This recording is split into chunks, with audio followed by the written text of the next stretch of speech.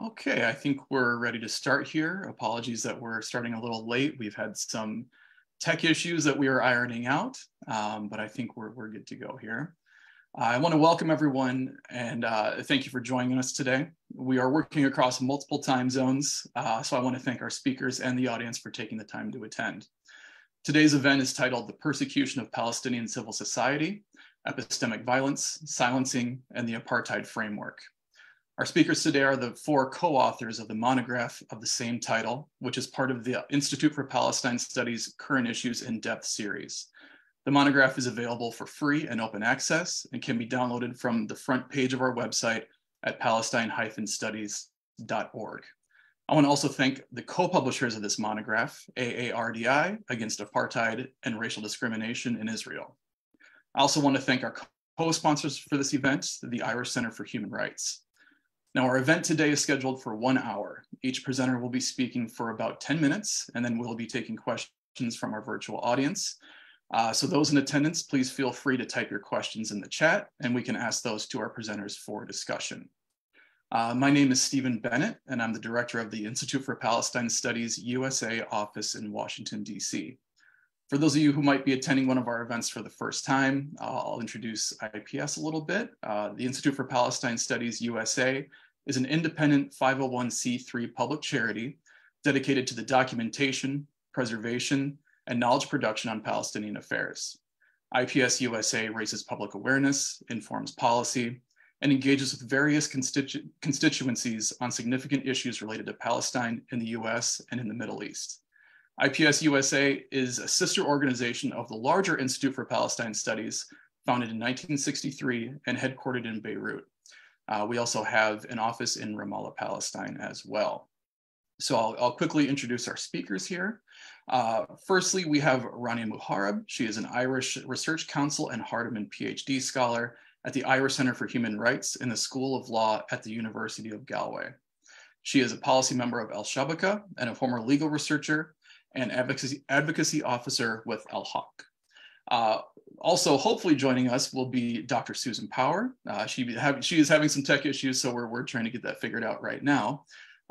Dr. Power is the head of legal research and advocacy at Al-Haq. She previously lectured for 7 years and was acting program director at Griffith College, Dublin, and has been a member of the Irish Red Cross Committee on International Humanitarian Law. Dr. Power holds a PhD in international law from Trinity College, Dublin. She is a co-editor along with Nada Kiswanson of the forthcoming book, Prolonged Occupation and International Law, which I know is now available for pre-order on the Brill website. Next up will be Piers Clancy, an Irish Research Council PhD scholar at the Irish Center for Human Rights in the School of Law at the University of Galway. He is a former legal researcher at Al-Haq. Piers received his LLM in Peace Operations, Humanitarian Law, and Conflict from the Irish Center for Human Rights as well. And fourth up will be Elizabeth Regabi. She is the Levant researcher at the Cairo Institute for Human Rights Studies based in Tunis. She received her MA in Middle Eastern Studies from Columbia University in New York and her BA in Government from Georgetown University. And with all that taken care of, I will turn it over to Rania, who is first up. Thank you so much, Stephen. So good morning, afternoon, and evening to everyone joining us here today. I'd really first like to thank Stephen and Laura and the entire team at the Institute for Palestine Studies, both for publishing the monograph and for making this event today possible.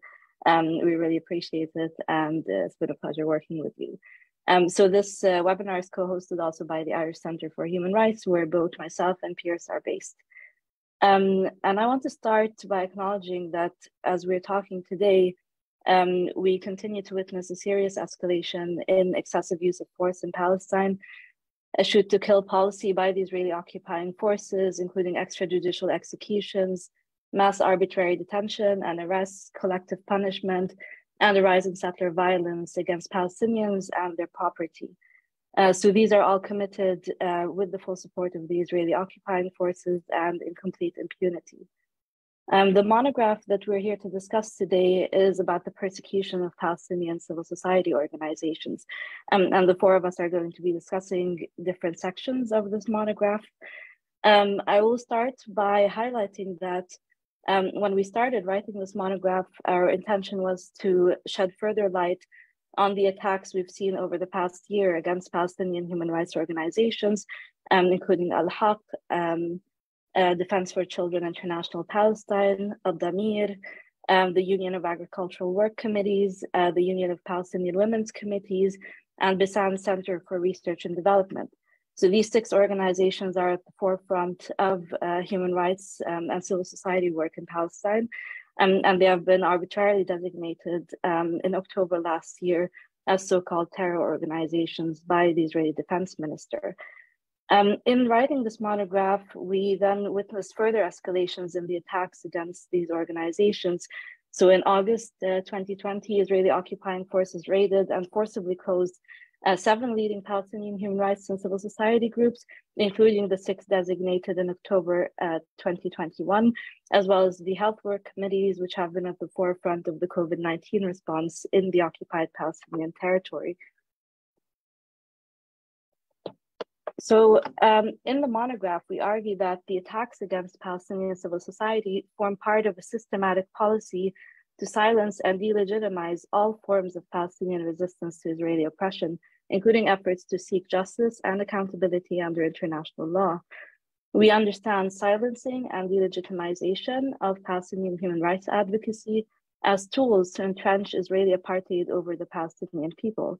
To make this argument, we draw on Article 2F of the 1973 Apartheid Convention, which was adopted by the UN General Assembly. So this provision considers that an inhuman act amongst the inhuman acts of apartheid are the persecution of organizations and persons by depriving them of fundamental rights and freedoms because they oppose apartheid. What I will focus on in my initial remarks is the first part of the monograph, in which we talk about the silencing attempts as efforts to undermine the knowledge production by Palestinians, and of course the critical documentation of widespread and systematic human rights violations by Palestinian human rights groups on the ground. So we understand these Israeli attacks in epistemic terms, that is, as efforts to undermine this knowledge production and efforts to challenge Israel's settler colonialism and apartheid over Palestinians. So persecution as this inhuman act of apartheid helps us make sense of a broader effort to silence Palestinians, to prevent documentation of serious violations on the ground, and of course, to seek accountability at the international level. It's important to highlight that Palestinians have for decades sought to challenge Israeli apartheid, both in scholarship and advocacy, as well as through grassroots mobilization. All of this within a context of erasure of Palestinian voices and experiences, both physical and material attacks against Palestinians, as well as dispossession on the ground, but also efforts to discredit Palestinian voices. In the words of Edouard Said, for example, Palestinians have long been denied the right to narrate their lived experiences.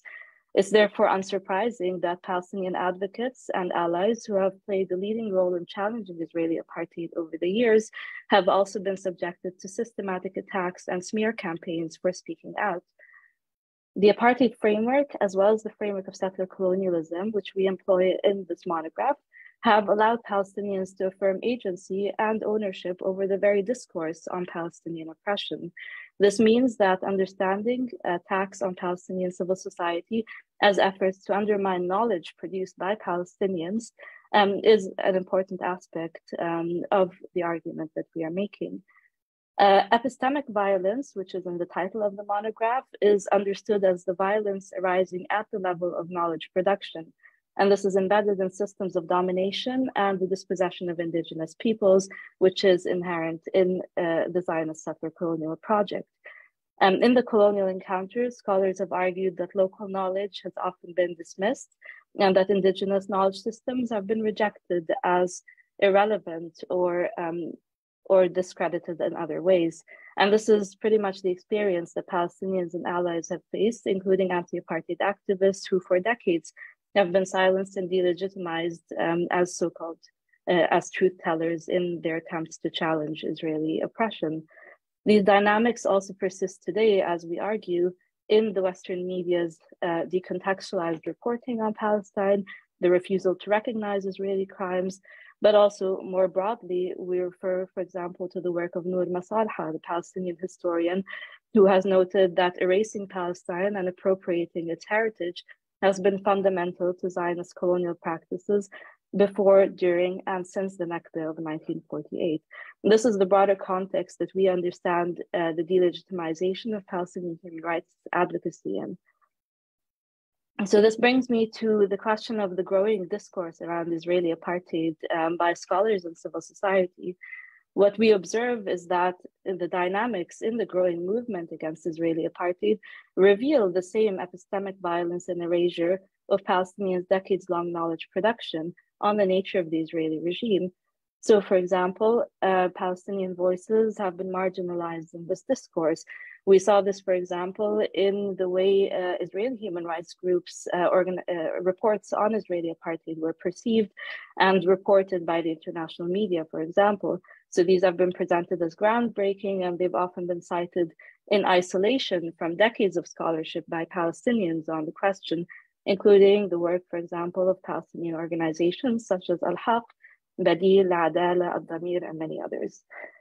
So together with the detailed reports published by Human Rights Watch in April 2021 and Amnesty International in February 2022, which provided further recognition of Israeli apartheid, the paper, for example, by B'Tselem, the Israeli human rights group, has often been cited in isolation from decades of scholarship on the question by Palestinians. So this has been referred to as a disappointment by Palestinian scholars, but also a reflection of the erasure at play. So the discrediting and marginalization of Palestinian voices is what we call a form of epistemic violence, and it constitutes erasure of Palestinian knowledge production on the apartheid framework. And we believe that this is an important context within which to understand the attacks on civil society organizations in Palestine. And I'll point out one final issue that we discussed before moving on to my co-authors. We also highlight that epistemic violence is central to the eliminatory logic of settler colonialism, which seeks to displace and replace indigenous peoples on the land. So to counter the silencing of Palestinians, including the work of civil society organization, requires us, first of all, to engage critically with the knowledge produced by Palestinians in the anti-apartheid movement over the years. This means engaging with the argument that apartheid is premised on the fragmentation of the Palestinian people on both sides of the Green Line and in exile, and the need to center the ongoing Nakba, so the ongoing catastrophe and denial of the right of return, as well as the right of self-determination of the Palestinian people in this discourse. And finally, the importance of understanding apartheid within a broader context of Zionist settler colonialism, rather than in isolation from this context. So these arguments are still missing from the work of Israeli and international human rights organizations who have adopted the apartheid framework in recent years. Finally, in order to reverse epistemic violence, we believe that the struggle against Israeli apartheid must seek to elevate Palestinian analyses and critiques and to challenge the institutionalized silencing of Palestinians. Through this arbitrary designation of Palestinian civil society groups as so-called terror organizations, the Israeli regime seeks to discredit decades of Palestinian anti-apartheid knowledge production and to justify the very oppression that civil society is seeking to challenge. So we believe that in the growing movement against Israeli apartheid internationally, it's essential then to lend support to the work of Palestinian civil society, to reject these baseless designations by the Israeli occupying authorities, and of course to elevate the experiences of and the knowledge production by Palestinians who have been directly affected by Israeli apartheid. I will stop here and give the floor to my co-authors. And it looks like we are still waiting for Dr. Power to join us. It looks like we still have tech issues on her end. So if it's okay, we will go next to Pierce Clancy. Thanks, Stephen. And thank you to all of the Institute of Palestine Studies for hosting us here, to RD as well, for working with us on the monograph, and of course to the Irish Centre for Human Rights, or at least mine and Rania's home institution. So now that Rania has done the job of sort of outlining the core of our analysis and why we understand what is taking place in Palestine as apartheid, settler colonialism, the next obvious question is what's to be done about that. Rania has flagged one example in the acknowledgement of Palestinian knowledge production and the sort of resistance to the epistemic violence that's being perpetuated. But another discussion that's arisen, another point that's been made, is that there might be an avenue in the sort of machinery of international criminal justice to try to resist apartheid and for Palestinians to resist apartheid.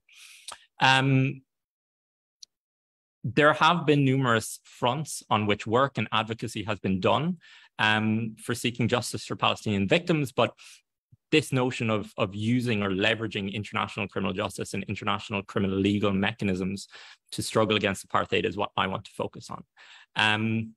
So as has been said by Rania, the crime of apartheid does constitute a crime against humanity in international criminal law. And that's set out in two primary instruments. First of these is the 1973 Apartheid Convention, which, as Rania said, has been adopted by the UN General Assembly. And the other instrument in question is the 1998 Rome Statute of the International Criminal Court, which established the ICC, the International Criminal Court, which is based in The Hague. Now, both of these instruments operate quite a bit differently. And importantly, both of them have fairly different definitions as to what constitutes the crime of apartheid, right? What the crime of apartheid is. The Apartheid Convention is quite a bit broader, right? And it's more extensive than the definition you would find in the Rome Statute.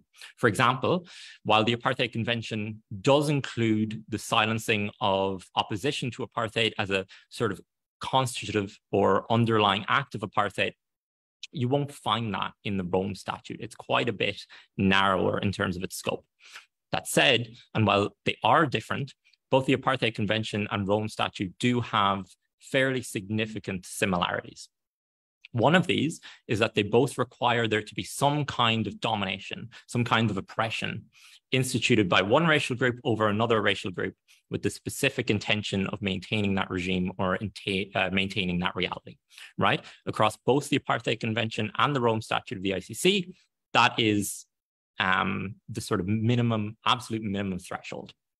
The difference comes from what those underlying acts could be, right? What individual or discrete acts can be prosecuted as part of a wider apartheid regime. The second thing to note is that the Rome Statute has a very, very specific function. And that's basically to give jurisdiction to the International Criminal Court, which is, as I said, based in The Hague. What this means is that the ICC, at least directly, can only operate off the narrower definition, the narrower provisions that you find in the text of the Rome Statute, meaning that, for example, the silencing of opposition cannot directly be prosecuted by the court. It has to limit itself to that narrower definition and to the underlying criminal acts that you can find in that definition, including, for example, murder, forcible transfer, torture, et cetera, so on, right? Now, there are sort of creative legal ways which, in theory, the court could read factors such as the silencing of opposition to apartheid into its somewhat narrower definition, but it's very much unclear as to whether the court would take that step, even whether the prosecutor, the Office of the Prosecutor of the ICC might take that step. So we'll leave that to one side for a minute. Looking at the Apartheid Convention, then, as I said, it's quite a bit wider. It's quite a bit more extensive. It gives sort of a broader image as to what may constitute apartheid. And it hinges its enforcement on the thing that we call universal jurisdiction, principle of universal jurisdiction, meaning that so far as international law is concerned, any state which is party to the convention can prosecute those responsible for the crime of apartheid in its own domestic courts. For example, in the United States. Under the principle of universal jurisdiction, in theory, there's no issue with that. Now, the issue, as you might imagine, with universal jurisdiction is that it requires a considerable amount of political will on the part of the prosecuting state.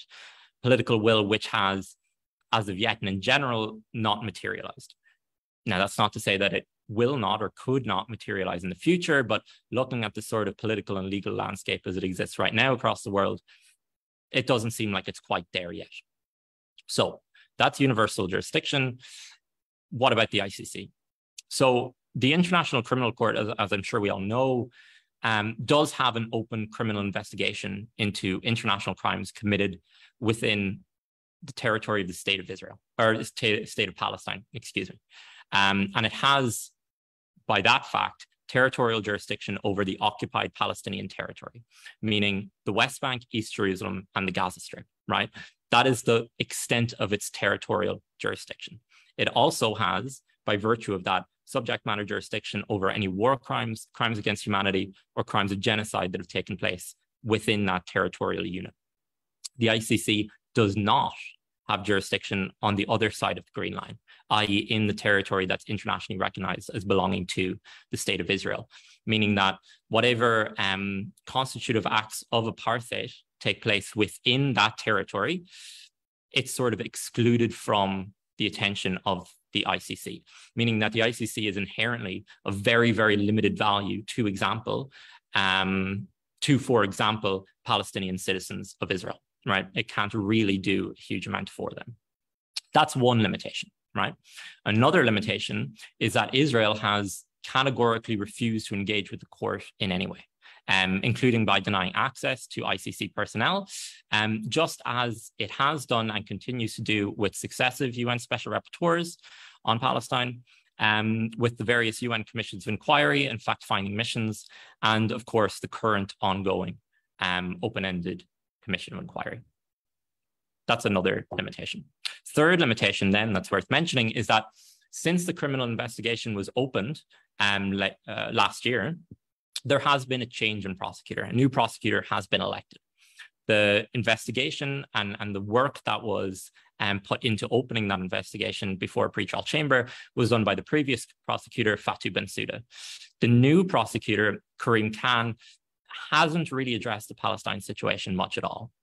He hasn't made any public statements on the matter, and it's very much unclear as to where his sort of personal positions are on Palestine, and by virtue of that, what the current Office of the Prosecutor's positions are on the situation in Palestine.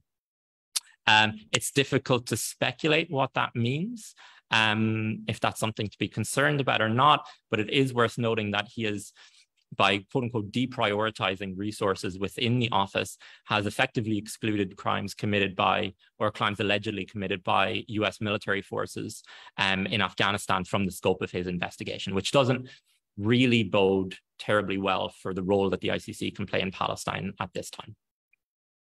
So with this sort of uncertainty, with the new prosecutor and the inherent logistical issues in the situation of Palestine, as long as the sort of more legalistic jurisdictional issues at play, this does mean that there are very real reasons, in my view, to be seriously skeptical as to what the ICC in a purely legalistic approach can achieve in Palestine in isolation. That said, there is still value, we believe, in making that very legalistic charge of apartheid. This is what Noura Erakat and John Reynolds talk about in a piece that we cite in the monograph. They say that, quote, the very fact of Palestinians submitting this claim of apartheid to an international tribunal can make its own tactical contribution to anti-colonial strategy, end quote, right? Now, the fruits of that strategy, right, the outcome, it seems very clear to me, will not be borne out in a courtroom, right? That's not really where the main battleground, I think, is. However, these efforts can contribute and can bolster other efforts, both on the ground in Palestine, amongst Palestinian refugees and either right of return, wherever they might be, and internationally, including at the United Nations. So with that, I'll stop saying that we're cautiously optimistic about what international law and international criminal justice can do in and for Palestine, but we're very much cognizant of the fact that the international criminal law approach and international criminal justice generally is just one part of a larger whole in this struggle to dismantle Israel's settler colonial and apartheid regime. And I'll thank everyone again for having us and hand it back to Stephen. Thank you. Great. Thank you for that, Pierce. And next we will turn to Elizabeth Regaby for her contribution. Thank you, Stephen. So I'd like to begin by also thanking the Institute for Palestine Studies and the Irish Center for Human Rights for organizing this event. I'm very happy to have the opportunity to speak with you all today. So in my intervention, I'll be focusing on a couple of areas. So taking a look at the sharp uptick in global consensus that global civil society consensus that Israel is committing the crime of apartheid and how that has impacted developments on the UN level. And then I'm also going to take a look at the role of UN mechanisms in addressing the root causes of the situation in Palestine as well as apartheid and what that can mean for accountability efforts. So I'll begin by taking a look at the ongoing mobilization efforts of civil society and how that has translated into mounting recognition of Israeli apartheid, specifically on the UN level. For over 3 years, a coalition of Palestinian regional and international civil society organizations have campaigned in order to increase international recognition that Israel has established an apartheid regime over the Palestinian people as a whole. And this is being done with the eye towards building ultimately the sufficient political will to see effective measures to be undertaken in order to bring Israeli apartheid to an end. But I do think it's important to note that the developments that we've been seeing in the last few years and these mobilization efforts today have been made possible due to the decades of work by Palestinian scholars, activists, and civil society on apartheid that have paved the way for everything that we're seeing today. On the UN level, there have been some significant developments in recent years. So I'm going to highlight just a few examples. There certainly are more, but I'm just going to focus in on some of the ones that I think are critical. In 2017, the UN Economic and Social Commission for Western Asia, known as ESCWA for short, published a comprehensive report titled Israeli Practices Towards the Palestinian People and the Question of Apartheid. Now, this report found that Israel had established an apartheid regime over the Palestinian people as a whole and utilizes strategic fragmentation in order to divide the Palestinian people into different legal and geographic domains as a main tool to ensure the continued maintenance of this regime. Unfortunately, the report was ultimately removed from the UN website shortly after its publication by the Secretary General as a result of political pressure. So despite these efforts by Israel and its allies in 2017 to silence any kind of debate about apartheid on the UN level, recognition has continued to grow within the UN system. So for example, during its review of Israel in 2019, the Committee on the Elimination of Racial Discrimination found in December of that year that Israel had violated Article 3 of the International Convention on the Elimination of All Forms of Racial Discrimination, which prohibits racial segregation and apartheid. And it found that this violation was occurring on both sides of the Green Line, so both inside of Israel and in the occupied Palestinian territory. Most recently, in March of this year, the former Special Rapporteur on Palestine, Michael Lynk, in his final report to the Human Rights Council, found that Israel was committing the crime of apartheid in the occupied Palestinian territory as part of its broader settler colonial project. And he also recommended that the international community both accept and adopt the findings of human rights organizations that apartheid was being practiced by Israel, not only in the occupied Palestinian territory, but beyond this limitation. As well, over the last 3 years, there has also been an increase in the number of UN member states that have spoken out, recognizing that Israel is committing the crime of apartheid and condemning these practices at the Human Rights Council, as well as the General Assembly. And I'll just quickly note here, as it's significant that these member states are being led by South Africa and Namibia. So next, I'm going to quickly take a look at some shifts in the way the UN is beginning to deal with the situation in Palestine and the opening of the door towards addressing root causes, as well as the examination of the crime of apartheid and its applicability to the situation on the ground. So following the Israeli escalations against the Palestinian people during the Unity Intifada in April and May 2021, the Human Rights Council established an ongoing commission of inquiry to investigate, quote, all underlying root causes of recurrent tensions, instability, and protraction of conflict, including systematic discrimination based on national, ethnic, racial, or religious identity. And the geographic mandate the commission of inquiry was given was for the occupied Palestinian territory, including East Jerusalem and Israel. So this mandate opens the door for the commission of inquiry to investigate the crime of apartheid against the Palestinian people as a whole. And in their first report to the Human Rights Council, the commissioners expressed that they intended to also engage with Palestinians that are living outside of Israel and Palestine. So we have an opportunity here for a mechanism that will truly engage with the issues in a more holistic approach. If we look back at prior years and the way that the UN has dealt with the situation in Palestine, it has established various mechanisms, from commissions of inquiry to fact-finding missions, as well as the special rapporteur mandate, of course. However, the focus has been on the occupied Palestinian territory only. And so this approach, of course, fails to address the Palestinian people as a whole, and further contributes to the normalization of Israel's strategic fragmentation. So the geographic mandate that was given to this new commission of inquiry provides a promising alternative to the UN's longstanding approach, which has failed to deal with the human rights violations for Palestinians inside of Israel, as well as those that are displaced abroad as refugees and exiles that are denied the right to return to their homes, lands, and properties. And so it is for this reason that the new Commission of Inquiry sets an important precedent on how in the future the UN can address the situation for the Palestinian people, and could potentially impact the existing mechanisms and the way they function, and potentially opening the door to expanding the mandates of these previous mechanisms.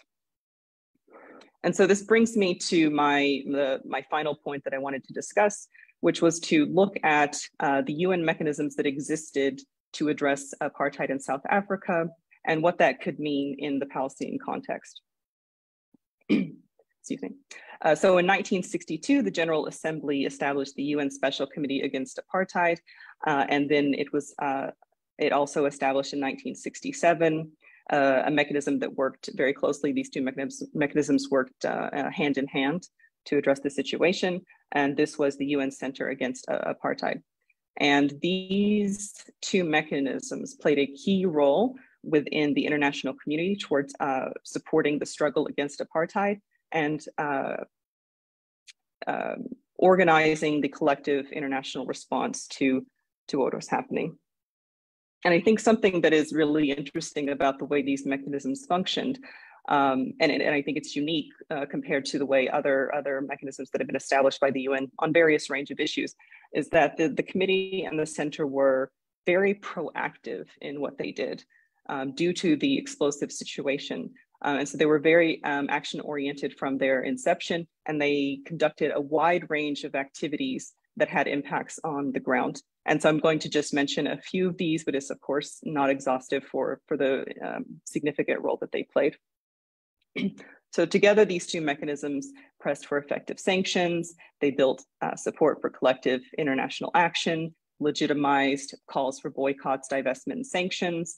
They also studied and documented apartheid, what its impacts were on the people, and what kinds of international repercussions this had. And critically, something that was, I think, unique to these mechanisms, reported on the role of third states in the international community and assessing their compliance with international law and relevant resolutions in their dealings and relationships with the South African apartheid regime. And just a couple more points. These mechanisms also campaigned for the release of political prisoners and carried out critical public awareness campaigns about apartheid and what it means. So because of how effective these mechanisms were in addressing the situation in the South African context and occupied Namibia, Palestinian and global civil society have consistently campaigned for the reconstitution of both of these mechanisms as a potential avenue to address Israeli apartheid and coordinate international response. And I think it's interesting that these calls have been endorsed or echoed by the foreign ministers of both South Africa and Namibia, but also by former Special Rapporteur on Palestine, Michael Link, in his report on apartheid. He included a recommendation to see this special committee reconstituted. If the General Assembly does decide to take this step in the future to reconstitute either these pre-existing mechanisms or to establish a new mechanism that could serve a similar purpose, it's critical that these bodies are empowered similarly to what we saw in the historical context for South Africa to be proactive in the Palestinian context, to be able to report authoritatively on Israel's apartheid regime, to address the role and complicity of third states in providing support and aid in enabling the apartheid regime to continue, and to advocate for an organized, coordinated international action towards bringing Israeli apartheid to an end. And I will close by saying that the adoption of the apartheid framework within the UN and by the international community ultimately will be a critical step toward recognizing the reality on the ground for what it is, but maybe even more importantly, towards recentering the experience of the Palestinian people as a whole within the way the international community has been dealing with the situation. And I will stop there. Thank you. Great. Thanks so much, Elizabeth. So unfortunately, it looks like we have not been joined yet by Dr. Power. We hope everything is okay with her. I want to remind everyone in attendance that if you have any questions you'd like to ask to the panel, please type it in the chat and we'll be able to ask those questions. So far, it looks like we have a couple. The first one being, has there been a petition submitted to stop all UN funding for Israel until they respond to the ICC?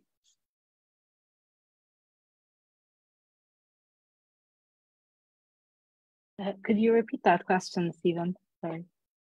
Yeah, so the question is, has there been a petition submitted to stop all UN funding for Israel until they respond to the ICC?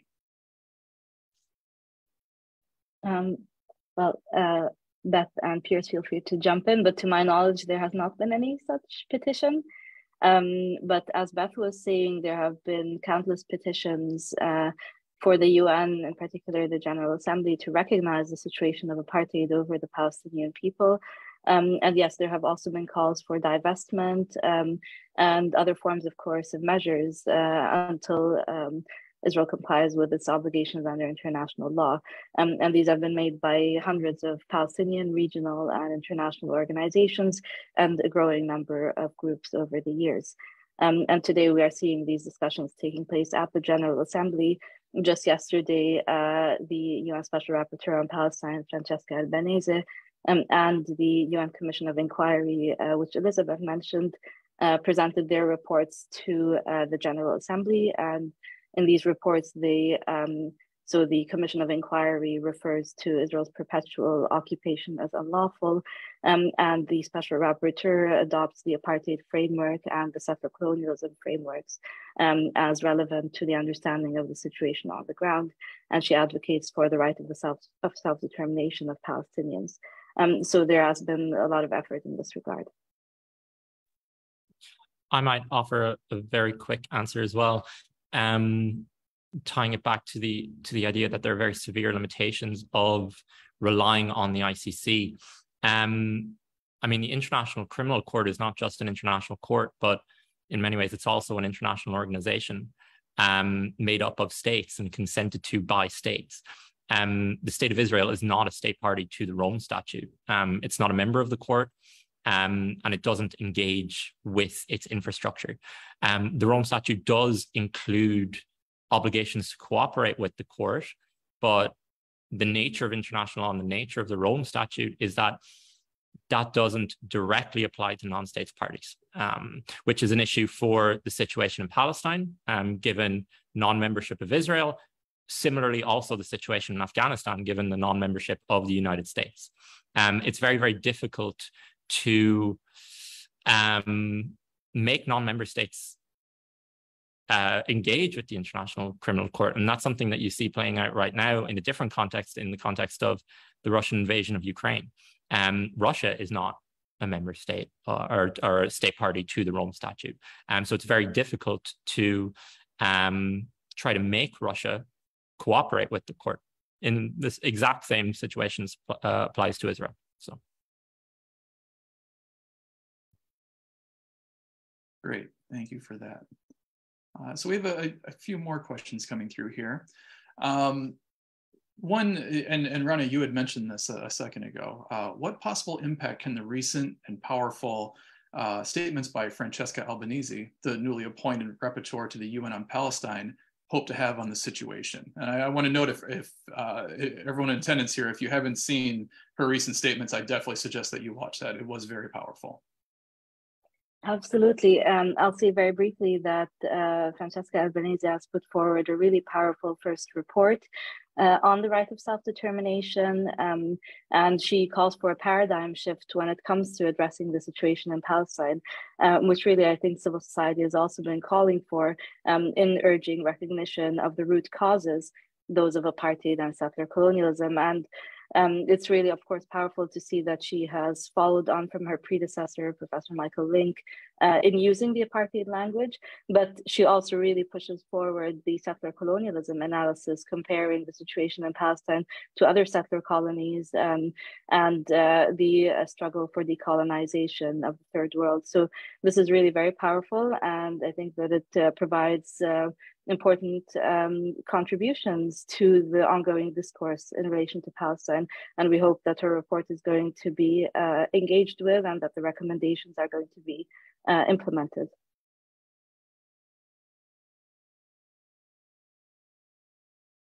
I also jump in maybe and add a couple of thoughts to what Rania said, but I think I mean, she had a very powerful report. And going back to the comments I made, and I was discussing the limitations of the different mandates and mechanisms by the UN, I think what was very interesting about what she did in her report was that while she remained within the limitations of her geographical and temporal mandate, she did a very good job of fully contextualizing what was happening in the occupied Palestinian territory into the bigger picture.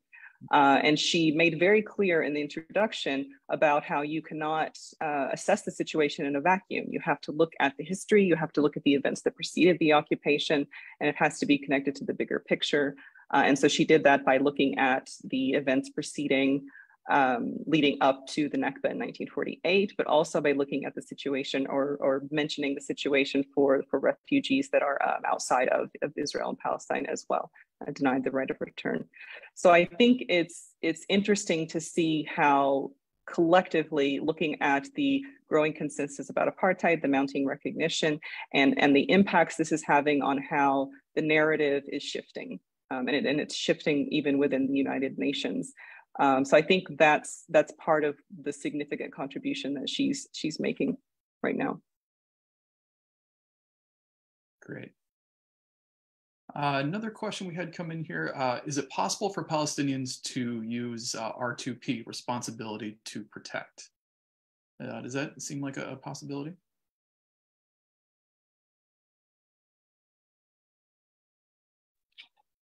I can offer a short answer to that. I'm skeptical. R2P is in large part largely a political instrument, and one that's kind of fallen out of favor, particularly since it was used and disastrous results in scenarios such as Libya. I'm not sure there is a huge amount of appetite to re-engage that particular paradigm, particularly not in the context of a very strong Western ally such as Israel, to be honest.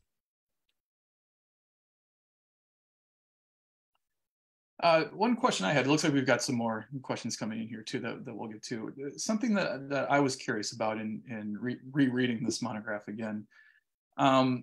If I remember the number, I think there was a 13-month funding freeze by the European Commission for these organizations. I'm curious, did the work of Al-Haq and PCHR and others continue to reduce capacity? What was the actual effect of this funding freeze? I have to think that they created some kind of internal crisis for these organizations. Thanks so much, Stephen. I can jump in on that point. So just to note, for those who haven't read the monograph yet, Stephen is referring to a 13-month funding freeze that the European Commission had imposed in suspending its project funding to Al-Haq and the Palestinian Center for Human Rights, noting that the Palestinian Center for Human Rights is not one of the targeted organizations from the October 2021 designation. So in June 2022, this funding freeze was actually reversed. And the European Commission said it had lifted it unconditionally and with immediate effect, and that it had found no suspicions of irregularities and or fraud. And I think we have Susan Power, who unfortunately had some technical difficulties, but has joined us now, and she might be able to speak to this more. But we recently had Shawan Jabarin, director of Al-Haq, who joined us in Galway for a lunchtime seminar, and he spoke about the continued dedication of Al-Haq to human rights work in Palestine, and also said that the organization had faced no further funding freezes from donors, and that they continue to receive support for their work. And maybe Susan can jump in on that point. Hi, Susan. Hi, how are you? Yeah, thanks very much. Actually, we've been overwhelmed with the support from the international community and from our donors in particular. And some donors have increased their donor funding to the organization. So we've really been buoyed up by this support.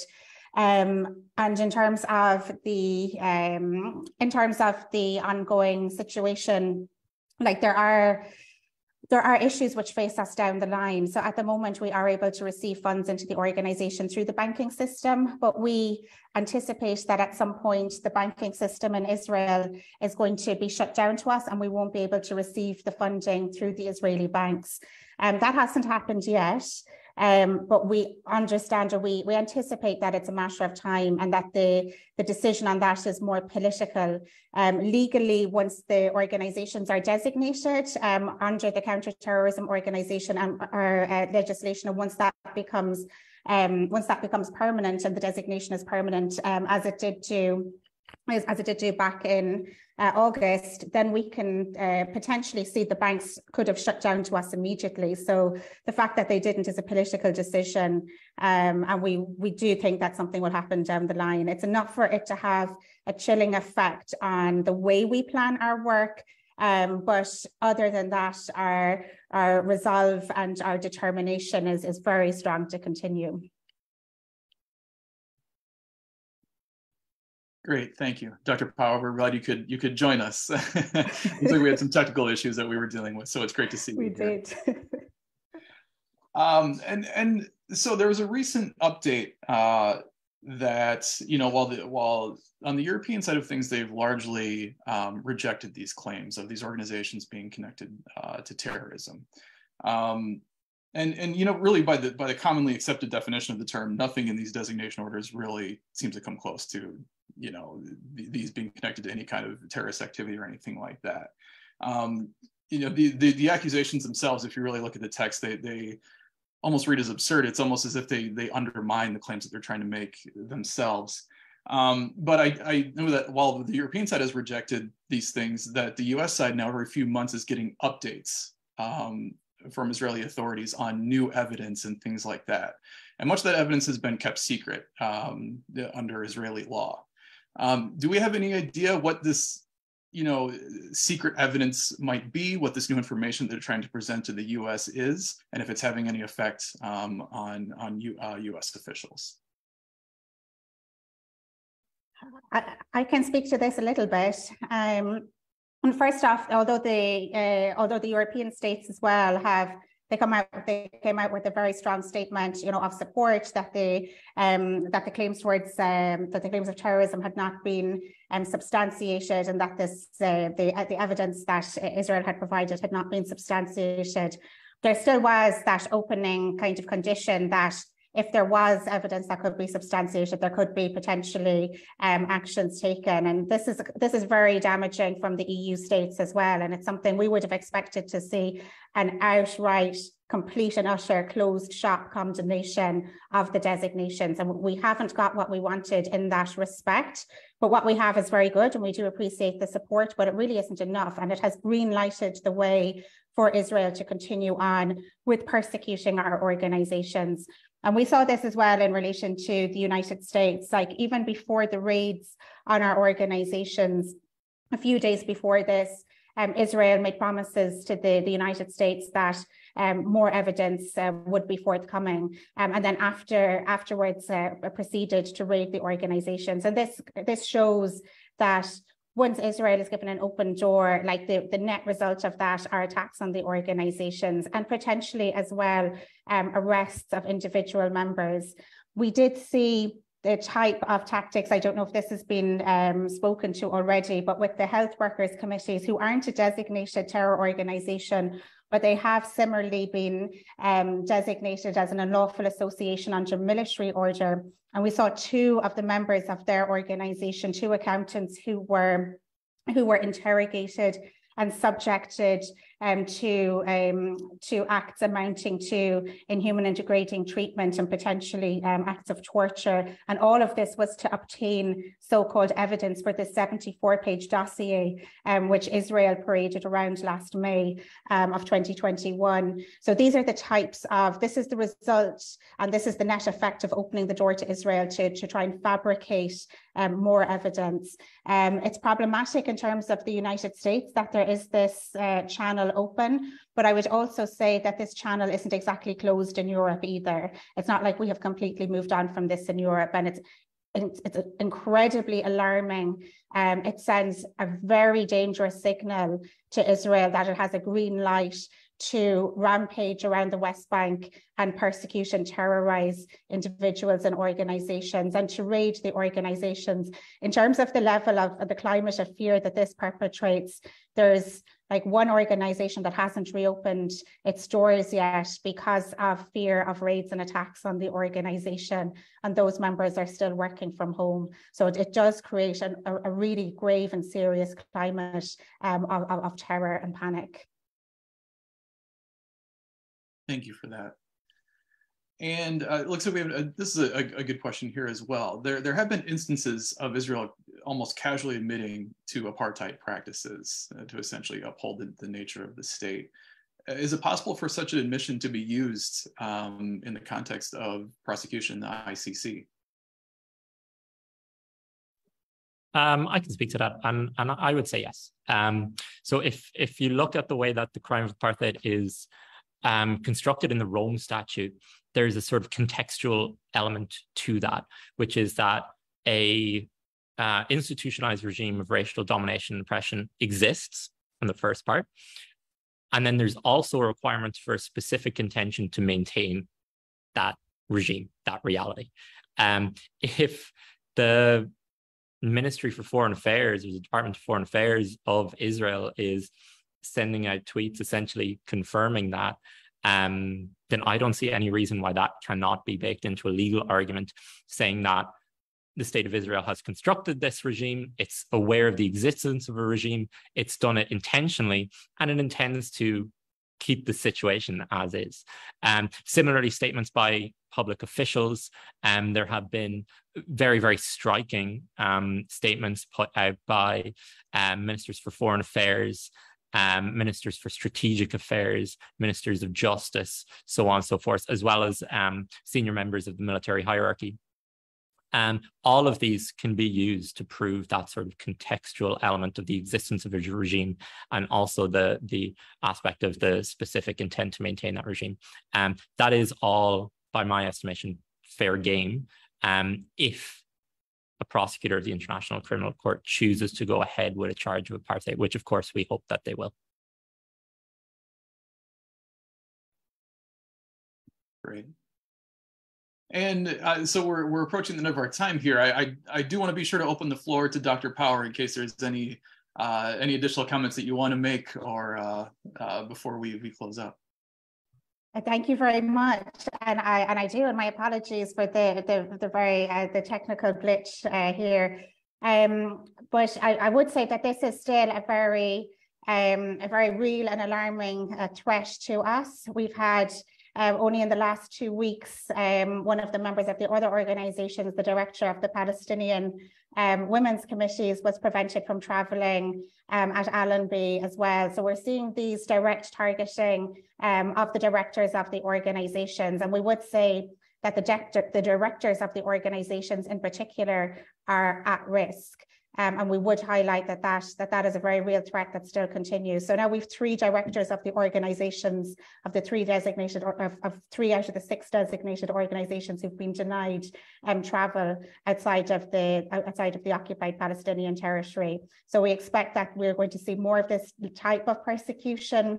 And it's just a matter of it being on pause for political reasons. Usually we see this when everything dies down, when all eyes are off us again, Israel will strike once more. So it has a very serious chilling effect on our work.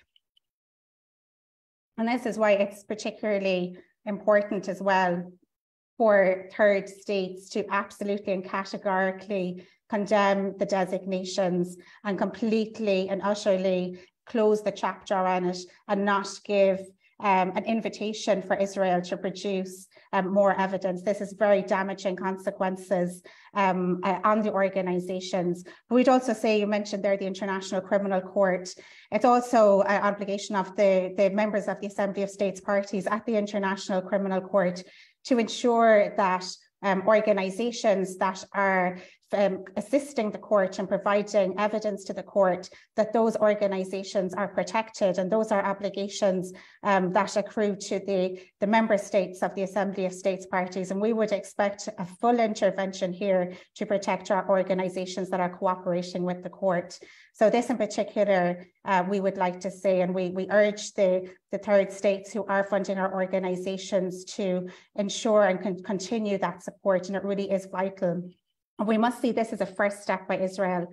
This is a first step to strike at the core and leading international human rights organizations, Palestinian human rights organizations, but it won't end there. The net will be spread wider, and the intent is to completely dismantle Palestinian civil society. So there's no properly functioning civil society, and Israel can continue on unhindered with the complete last phase of its colonization of the Palestinian territory. What we're seeing here are the very last steps of a settler, colonial, and apartheid regime. Thank you for that, Dr. Power. We appreciate that. So we are just a bit over time, but that's what happens when you have a great and informational discussion like this. I want to thank all of our panelists again for joining us and presenting today, and I want to thank our audience for attending. Again, the monograph that we've discussed today is available for free to download at palestine-studies.org, and a recording of this event will be available on our social media platforms and on our website. So thank you, everybody, again. We greatly appreciate your time.